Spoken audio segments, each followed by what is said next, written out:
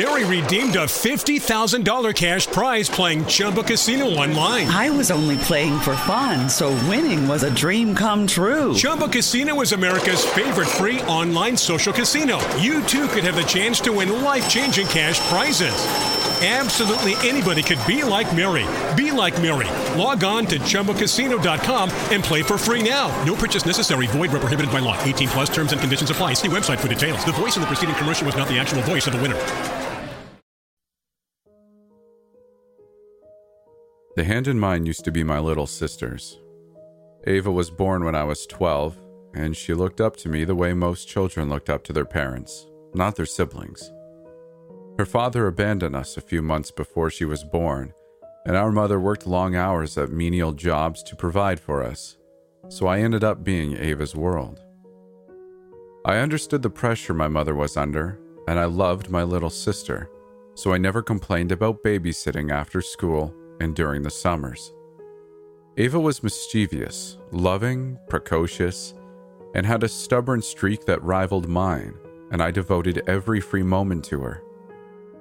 Although she did love our mother, I was the one Ava came to when she had stories to share, wanted answers to a question, or was frightened by nightmares.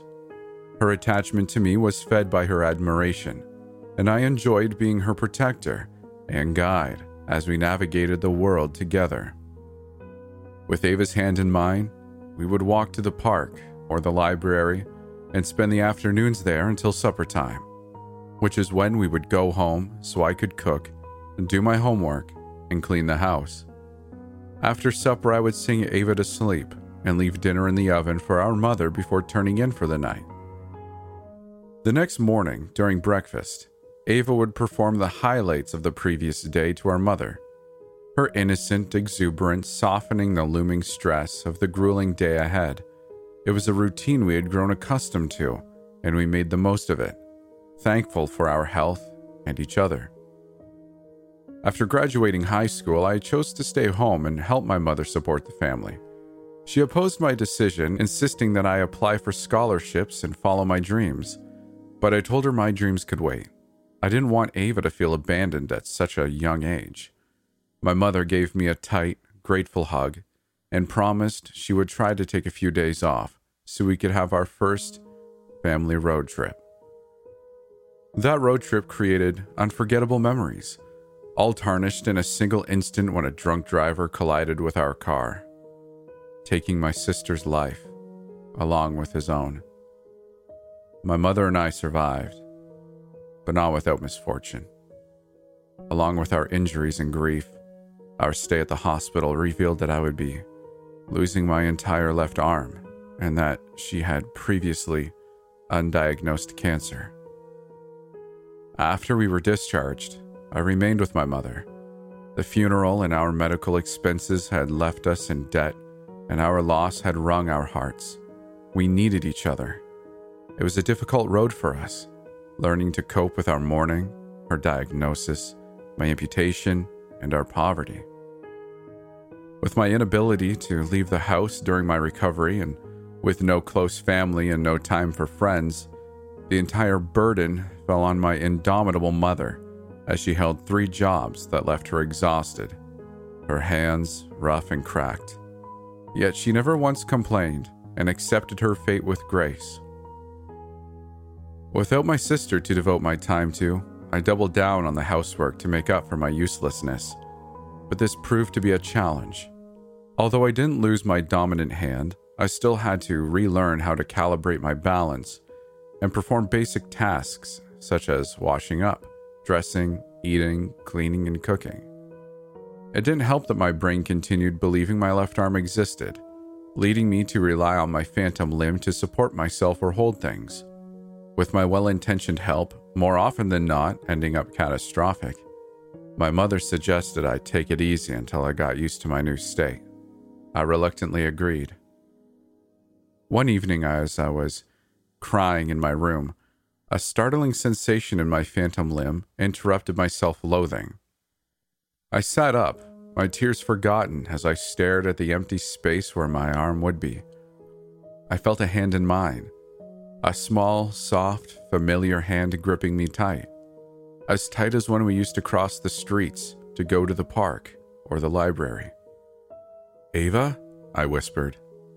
The fingers pressed down one after the other, the way Ava's did when she was happy, and my tears started anew. I ran to my mother, and after the initial shock of being woken up, she hugged me as we both wept in a mixture of sorrow and exultation. She wiped my tears with her calloused, bony fingers and said this was my sister's way of thanking me for being there for her, by now being there for me. Ava's hand never faltered, providing me with comfort throughout the duration of my recovery.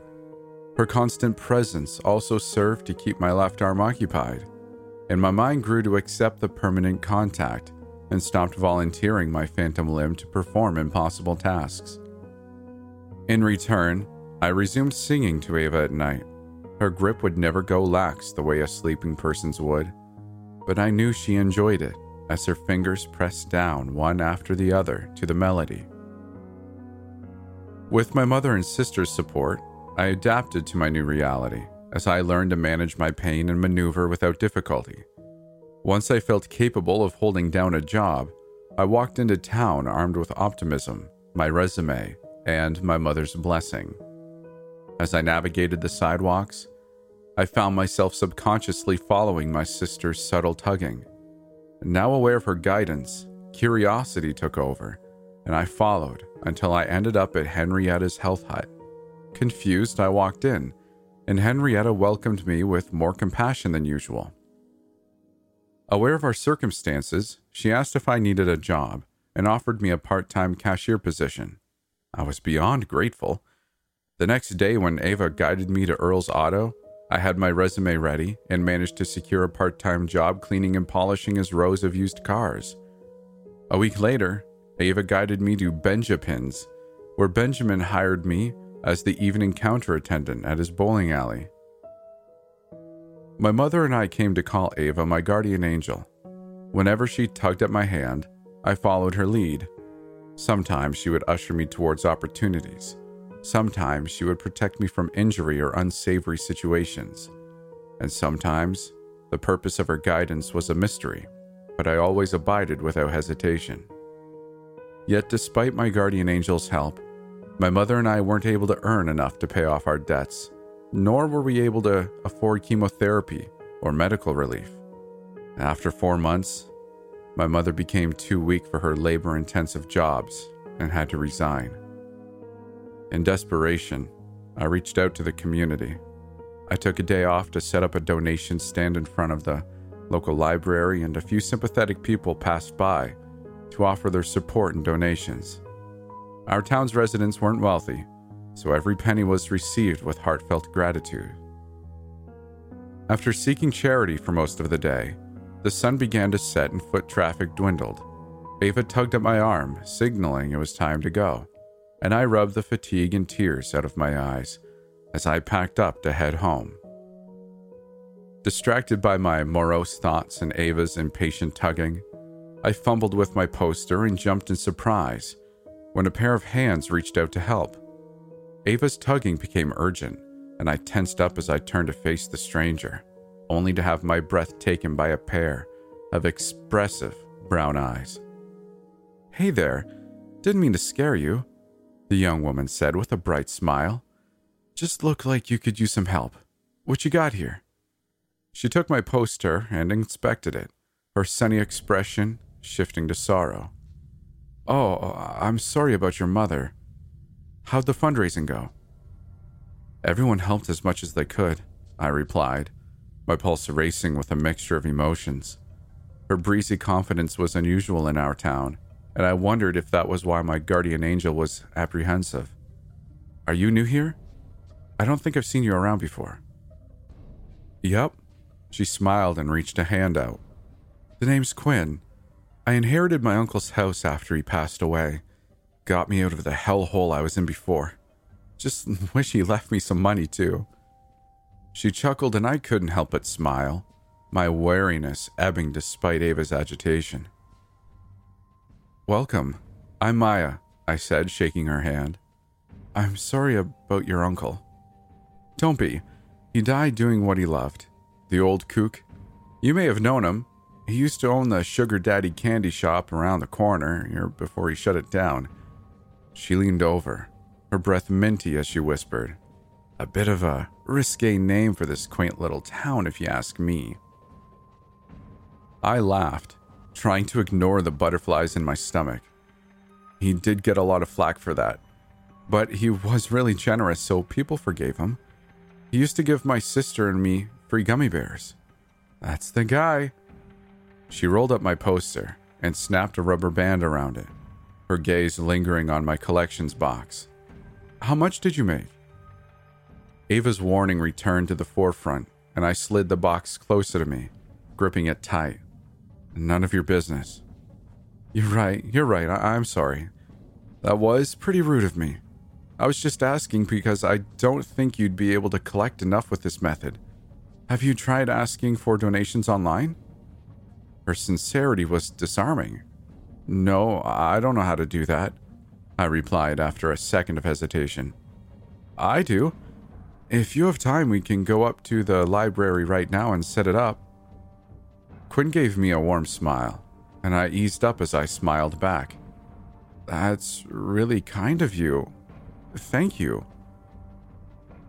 We spent the early evening in the library as we set up a crowdfunding campaign, and Ava's tugging became background noise as Quinn's earnest advice and unreserved personality drew me in. It was only when I felt a sharp pain in my phantom limb that I jumped in shock, aware that I had been ignoring my guardian angel. I blathered out a mixture of appreciation and apology before I left Quinn at the library, flustered and ashamed, as I wondered if Ava had wanted me to go back because my mother needed me. I ran home expecting the worst, and I sighed in relief when my mother greeted me with a tired yet affectionate smile. I didn't understand Ava's actions, but I was certain there was a valid reason behind them. She always guided me right, and I was grateful for her protection and help. Yet I couldn't help but acknowledge how, had I listened to her, I never would have met Quinn, who offered me hope in our darkest time. The crowdfunding campaign was a moderate success, and it raised a decent amount. Unfortunately, it was too little, too late. The doctor said the money would be better spent making my mother comfortable during her last months, so I hired a stay-at-home nurse to tend to her, while I worked my 3 jobs to support us and pay off our debts. I wished I could thank Quinn for her help, but we never exchanged contact information, nor did we ever bump into each other on the streets. I assume she may have realized this town was too small for her, sold her uncle's place, and left to the greener pastures my mother always wished for me. I tried to never question Ava's counsel again, but one afternoon, my obedience was tested during my 1-hour break between jobs. On Tuesdays and Wednesdays, my sister would guide me to the Sub Bus, a sandwich shop near Henrietta's health hut. But today was Monday, and I was looking forward to Grover's tomato soup. As I neared Grover's Cafe, Ava pulled my arm in the opposite direction, and I stumbled to a halt. My smile fading in disappointment. I turned to walk away, but my cravings made me look back, my mouth twisted in deliberation. I calculated a quick compromise. Instead of dining in, I would take my tomato soup to go. I took a few hopeful steps towards the cafe, but Ava yanked my arm in the opposite direction once again. Sighing in defeat, I acquiesced, certain my guardian angel was protecting me from some perceived danger. I shuffled away, only to jump as someone called out to me. "Hey, Maya, wait!" I turned around and my mouth fell open when I saw Quinn running up to me, a Grover's Cafe apron tied around her waist.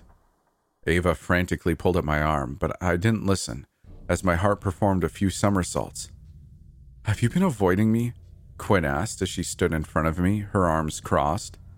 "I know you come to Grover's when I'm not working there, because he keeps raving about the one-armed girl who lives for his tomato soup. And today I take over Carrie's shift, and here you are playing tug-of-war with yourself, afraid to come in." "What? No, I didn't even know." I trailed off, my eyes expanding as I realized The lengths my guardian angel had gone to just to keep Quinn and me apart. Ava had an aversion to Quinn herself.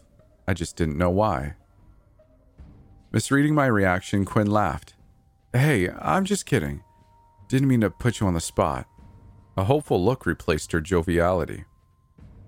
"How's your mother? Did the crowdfunding work?" Her concern eased my mind. "Oh, yes it did. It wasn't enough for chemo, but she now has meds and an in-home nurse always with her. Doris is amazing, so I can work knowing my mom's in good hands." After a beat, I shrugged off my sister's forceful tugging and said, "I'd like to thank you. Can I treat you to coffee sometime?" Quinn grinned. "How about in 15 minutes? "Oh, I have to be at Earl's Auto in 45, and after I work at Benjapin's till midnight." "Then come in. We'll get you some tomato soup, and after my shift, I'll join you for the remaining half hour and walk you to Earl's. How's that?" I smiled. "Oh, okay." Hoping to understand why Ava's reaction to Quinn conflicted with mine, I hit Quinn with rapid-fire questions more personal and intense than the ones I had asked in the library. She replied with humor and candor, joking that this wasn't the first time she'd been interrogated, and I found myself captivated by her experiences and outlook. In return, she hit me back with her own rapid-fire questions and listened to my answers with interest. Although life had taught me early on to guard my inclination, the ease I felt sharing my history, dreams, and interests with Quinn pushed the initial attraction to the next level. I didn't solve the mystery of Ava's aversion, and I didn't care. When I went home later that evening, I was exhausted, yet exhilarated. I bounced in my step as I told my mother the news. She was so happy for me that I omitted the mention of my guardian angel's disapproval. And to appease my sister, I continued to follow her leadership and sing her to sleep. She appeared to have forgiven me, not minding that Quinn and I kept in touch via phone calls and texts. But when it came to seeing Quinn in person again, Ava wasn't pleased. Quinn and I met up at a shabby arcade not far from where I lived. Despite Ava's distraction, we managed to collect enough tickets to win a prize, and I made a beeline towards the 2-for-1 keychains. I searched the baskets and narrowed my choices to the glittery plastic starfish. "What's your favorite color?" I asked Quinn. "Orange. Yours?" "I like blue," I replied as I tugged through the starfish until I found an orange one. "Couldn't you have said pink?" Quinn joked as she sifted through the predominantly pink collection. I chuckled and clipped the orange starfish to the strap of my messenger bag. "Did you know starfish can regrow their arms if they lose them?" I'm glad I can't, because then I wouldn't have I swallowed my words, and Quinn looked up from the basket she was rummaging in. "Wouldn't have a what?" Throughout all our conversations, I never once mentioned my guardian angel. I didn't want to then, and I wasn't sure I wanted to now. Ava was something personal to me, and I wasn't ready to share her presence and influence with Quinn. Not yet. "Nothing," I said. "I just meant things happen for a reason, so we shouldn't be upset or regretful, because there might be a miracle behind it." "Deep," Quinn said with an exaggerated nod of contemplation. "I had no idea you were so spiritual." She laughed as I gave her a playful nudge with my hip. "Oh, shush," I said. She resumed her search and managed to fish out an elusive blue starfish. She studied it for a few seconds, and I gasped when she snapped off one of its arms. "What'd you do that for?" I asked. Quinn gave me a mischievous smile. "To see if it'll grow back." I smacked her shoulder and she chuckled as she clipped the starfish on the buckle of her backpack. "I think it looks perfect this way." She hooked her arm in mine. "Come on, let's get out of here. I feel like ice cream. My treat." While we shared a banana split, I winced as the sensations in my phantom limb evolved from urgent pulling to sharp pangs, almost as though Ava was digging her nails into my flesh. Quinn noticed my discomfort. "You don't look so hot. Are you okay?" "Yeah, just standard phantom limb pain." I grimaced after a particularly vicious pang, my stomach turning. Actually, I'm sorry. I think I need to go home and rest. I set my spoon down with an apologetic smile and stood up. Thank you for the ice cream. Next time we should try Poppy's. My treat. Quinn stood up as well. Sure, but I'm not letting you walk alone like this. It's okay, I'll be fine. I live in the opposite direction of you anyways. I don't care if you live in Timbuktu, she said, tossing the leftover ice cream in the trash. Let's get you home. She hooked her arm in mine, supporting me the entire walk to my house, and she gave me a quick peck on the lips before we bid each other goodnight. With my fluttering heart at odds with my abused limb, I researched all I could about Quinn online, but I couldn't find a shred of evidence to support my guardian angel's antipathy. After asking Doris for some privacy, I told my mother the truth. She wiped my confused tears and held my hand in her calloused, bony ones, comforting me as we tried to come up with reason and remedy. She suggested that, as my guardian angel, Ava may be protecting me from the disapproving eyes of our straight-laced community. To pacify my sister, I stroked the air where her hand would be latched onto mine and assured her I could handle myself. When the discomfort persisted, I sang to her for an entire hour until my voice became hoarse. She didn't relent, and, giving up, I resorted to taking painkillers as I curled up next to my mother, her love and warmth soothing me to sleep. The next morning, I was relieved to find Ava's peaceful hand in mine, but her nails dug their way into my flesh again when I opened a message from Quinn. She had sent me a website detailing at-home remedies for phantom limb pain.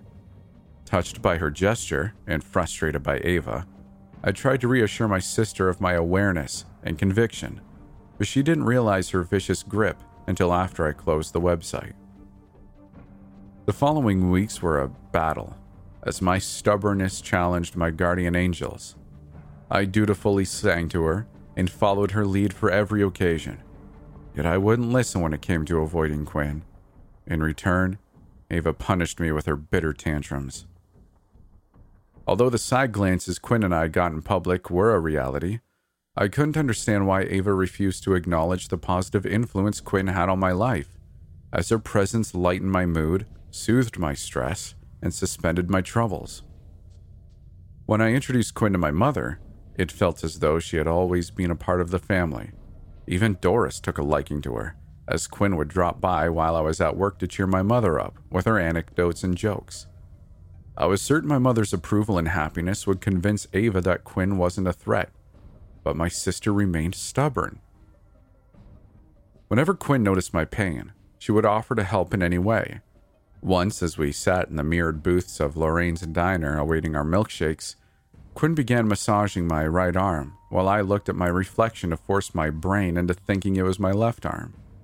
Her gentle touch satiated my heart, but it didn't dissuade Ava. It also didn't amuse Lorraine, who banned us from her diner. Since Quinn got the last word in, proclaiming that Lorraine's milkshakes tasted like curdled orc's pus, we were also banned from other establishments run by Lorraine's family. 2 were hair salons, and 1 was the daycare that had accepted Ava in return for my mother's cleaning services. So Quinn and I weren't inconvenienced, but our exclusion only supported my guardian angel's point of view. After a particularly unpleasant day, we snuggled on the couch, and Quinn leaned her head against mine as she said, "One day, we're going to leave this crappy town behind. Yeah, and find us a paradise 50,000 miles away." She chuckled. "That'd bring us right back here." "What do you mean?" 50,000 miles is almost exactly twice around the world." "Oh. My mom always wishes for me to follow my dreams and find happiness 50,000 miles away from this miserable town." "You still could," Quinn quickly said. "Sorry, I was just being pedantic. It's only true if we go around the fattest part of the earth, and my math's probably way off too." I smiled. Or maybe her wish was for me to find you, right here, just in a roundabout way.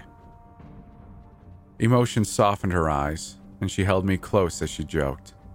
Well, now that we've traveled 50,000 miles to find each other, finding a paradise far from this dump should be a piece of cake. Although traveling anywhere was a fanciful dream, I shared it with my sister, hoping to reassure her that the future was bright if we could just be patient. But patience was never one of Ava's strong suits. During the first few months, I tolerated the penalty, the happiness I felt being with Quinn outweighing any discomfort. But with each new date, the pain increased in duration and intensity until it was an agonizing constant. I would spend the nights crying as it felt like Ava was biting and clawing at my phantom limb with savage abandon. Nothing provided relief, and my strained, desperate singing failed to appease her. My mother would often stay up to soothe me, and I felt terrible knowing how much pain she was in herself, yet unable to reassure her as I sobbed against her frail body.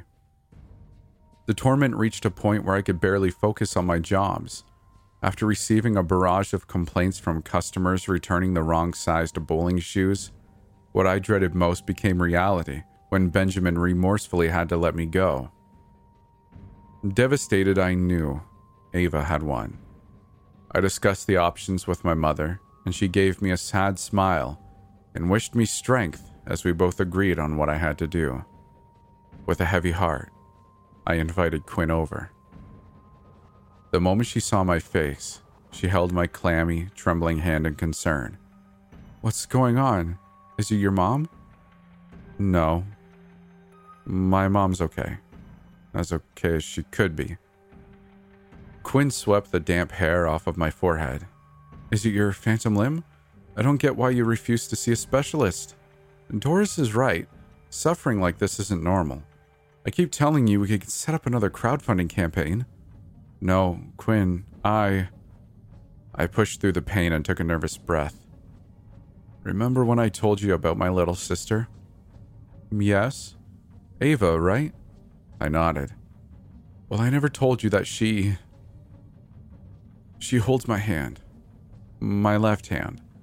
She's been helping me, leading me far from all the bad stuff and guiding me to all the good stuff in my life.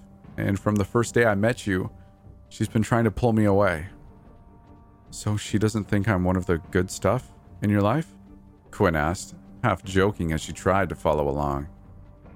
"I know it sounds crazy," I said, holding back tears. "But she's the reason I have this pain. She's hurting me because she's angry I disobeyed her. She doesn't want us to be together." Quinn let go of my hand and frowned in confusion. "Oi, you're serious? You want me to believe that? Your little sister's ghost is punishing you for dating me by taking it out on your missing arm?" I nodded, sniffling. "You're an amazing person, Quinn. You're the reason I've been bearing all this pain. But I can't. Not anymore. It's getting worse, and I've already lost my job at Benjapin's. I can't afford to get fired from the rest. We have to stop seeing each other." In a desperate attempt to justify this forced breakup, I gauged Quinn's reaction as I said, "Ava's my guardian angel. She protects me. It's like she knows the future and can see people's secrets and intentions." Quinn's innocent, puzzled expression filled me with shame at my veiled accusation. I knew she wasn't malicious, but I had selfishly hoped to ease my heartbreak by uncovering a more reasonable explanation for Ava's disapproval. But now there was no denying my guardian angel's viewpoint. I looked down in defeat. "I think Ava believes this town won't accept you and me together. I've tried over and over to convince her that I'll be okay, but she's stubborn. She thinks she's protecting me. She's only 6. She doesn't know any better. She doesn't know this'll hurt me just as much." I began crying as my heart contorted. "I'm sorry." After a few silent seconds, Quinn cleared her throat. "Ava, you're only 6, so I'll keep this simple. I promise to leave your big sister alone, as long as you promise to stop being such a meanie to her." I turned my head up in surprise and caught her shooting a stern look at where my left hand would be. Her eyes then traveled up to meet mine, and she gave me a soft smile that teetered between playful and tragic. I emitted a tearful chuckle before I stifled a sob. "If this is what it takes, then I hope it works and you never feel pain ever again," she said, tucking my hair behind my ear. Overwhelmed, I reached out to hug her, but the pain spiked and I drew back, gasping. Quinn winced in sympathy and stepped away, her hands up in surrender.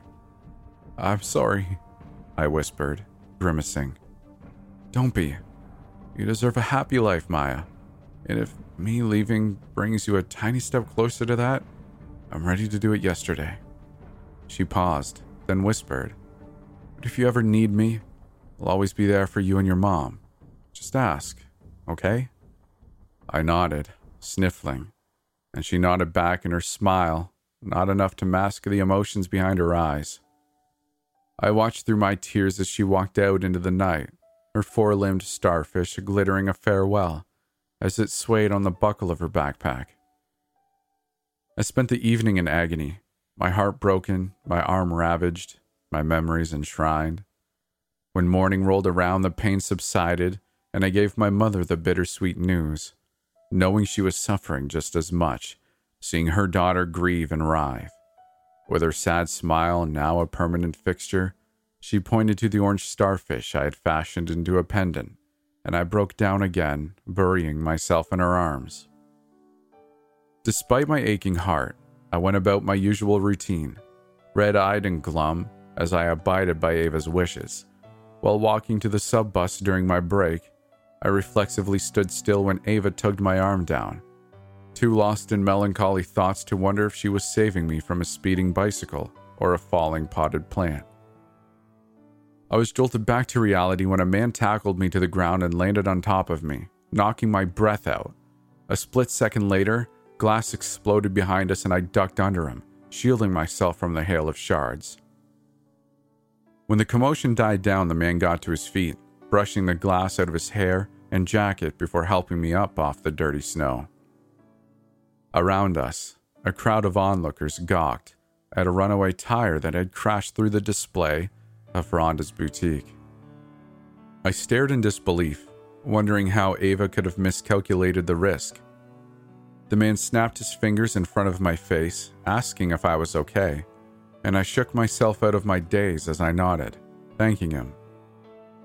He told me to pay attention to my surroundings next time, and I apologized before I made my way over to the sub bus, confused and shaken. After collecting myself, I gave Ava the benefit of the doubt and continued to follow her lead for the rest of the day, not keen on experiencing phantom torment again.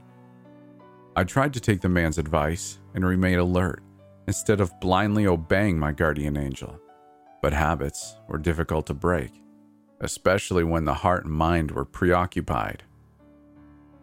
While walking home with groceries later that evening, I followed Ava down a path I rarely took at night. Exhausted, cold, and downcast, I didn't notice a trio of men emerging from the shadows until they approached me, catcalling. I tensed up and tried to walk by without incident, but one of them grabbed the empty sleeve of my winter jacket and yanked me back. My fight or flight incited. I dropped my groceries and slipped out of the jacket, leaving everything behind as I bolted home. I arrived at my front door, soaked with sweat, snow, and tears, as I shivered against the cold and adrenaline. My mother was asleep, but Doris noticed my state and comforted me, helping me report the incident before she ran me a hot bath and cobbled together some dinner. I thanked her for going beyond her duties as she tucked me in and assured me that the police will catch my assailants. I nodded, but I was more disquieted by my guardian angel's change of behavior. Hoping to ease Ava's deadly petulance, I sang her favorite songs, tears streaming down my face as I longed for Quinn's warmth, humor, and compassion. Despite my efforts at appeasing her, the next day Ava continued to lead me towards perilous situations, and I had no choice but to ignore her in order to survive. To my dismay, the disregarded tugs amplified to pain, once more as Ava's little fingernails found their way deep inside my phantom flesh. I clenched my jaw, determined not to let her affect my routine. But tears lined my eyes as I wondered what I could have done to deserve such punishment. I apologized to Ava yet again for ignoring her in favor of Quinn and begged for her forgiveness. Then I froze as an alternate theory materialized in my mind. Quinn wasn't a threat to me. She was a threat to Ava. Ava was loved and coddled as my little sister and cherished and revered as my guiding star, my protector, my savior. She and my mother were the sole occupants of my heart and mind, the three of us an unbreakable supportive unit. Then, Quinn found her way in, saving me in a different way. To my mother, Quinn was always welcome. To my sister, Quinn was competition. Quinn divided my attention, occupied my time, and earned my gratitude, and Ava must have felt her esteemed position threatened. She forced me to banish Quinn from my life, but she didn't realize that Quinn would remain in my heart and mind, her place forever preserved. This permanent restructuring must not have suited Ava. After experiencing her hazardous guidance despite my renewed obedience, I wondered if her childlike selfishness was demanding I join her in the afterlife, hand in hand with my pure and undivided attention, as we were in life. That night, wincing against the pain, I curled up in my mother's skeletal frame and told her my suspicions regarding Ava and her jealousy. My mother remained silent, her calloused, bony fingers tracing the features of my face with tenderness and deliberation, as if she was trying to memorize them. Realizing my insensitivity, I kissed her, apologizing for making her life more difficult than it needed to be. She gave me her sad smile and patted her heart, and I patted mine back, holding back tears as I hugged her as tight as I could without hurting her.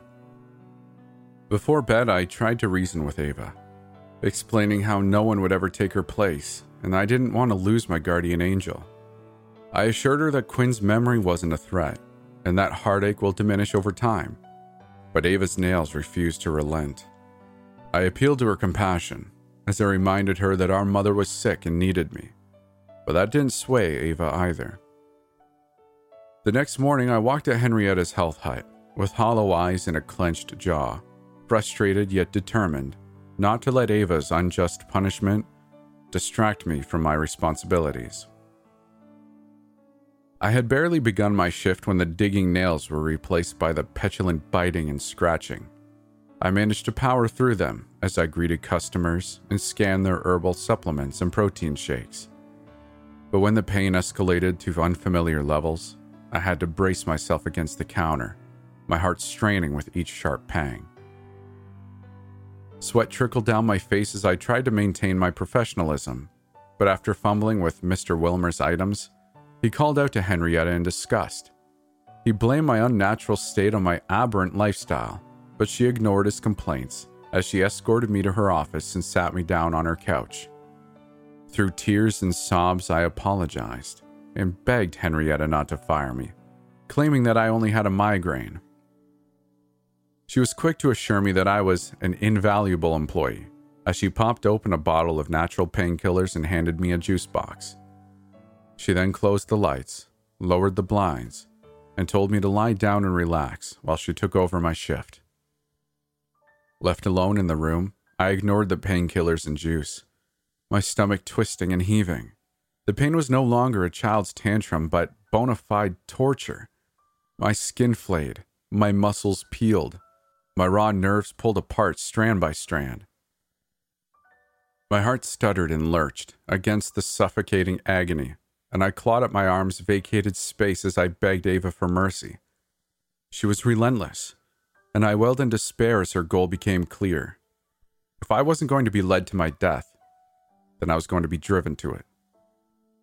Although death's promise of relief seduced me, I refused to succumb. My mother needed me. I had to fight, but I couldn't do it alone. Amidst flashes of blinding pain and my flowing tears, I managed to call Quinn. "Hey, Maya." My voice came out a taut squeak as I grimaced against the pain. "Quinn. Maya, is everything okay? Is it your mom?" "No, Is it the phantom limb pain?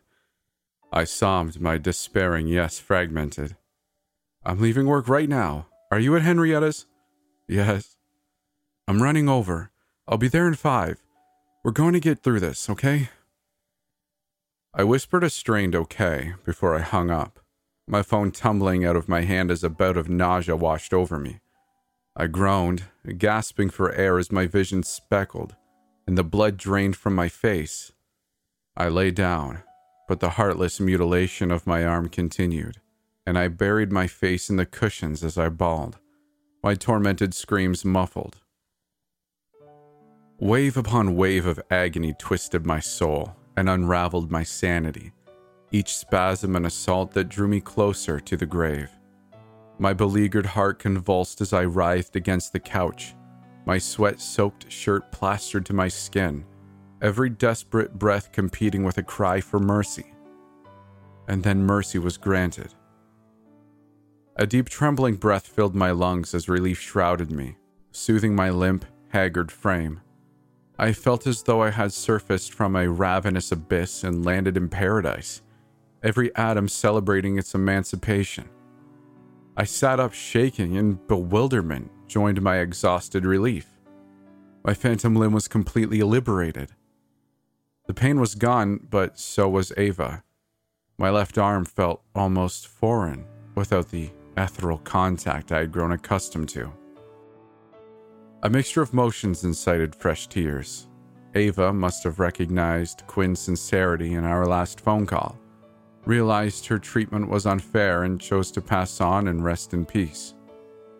I was going to miss my guardian angel's protection, guidance, and company, but I wasn't going to miss her jealousy and stubbornness. It was time for both of us to move on. I stood up on unsteady legs, ready to resume my shift and prove my worth as an invaluable employee. I reached for the box of tissues on Henrietta's desk, only to flinch when a hand found mine once again. I froze as I held my breath, hoping this merciful break wasn't a cruel taunt, but confusion eclipsed my dread. The hand in mine wasn't my little sister's. It was bigger. The calloused, bony fingers, gentle as they gave me a reassuring squeeze, and lingered for a few seconds before they released me.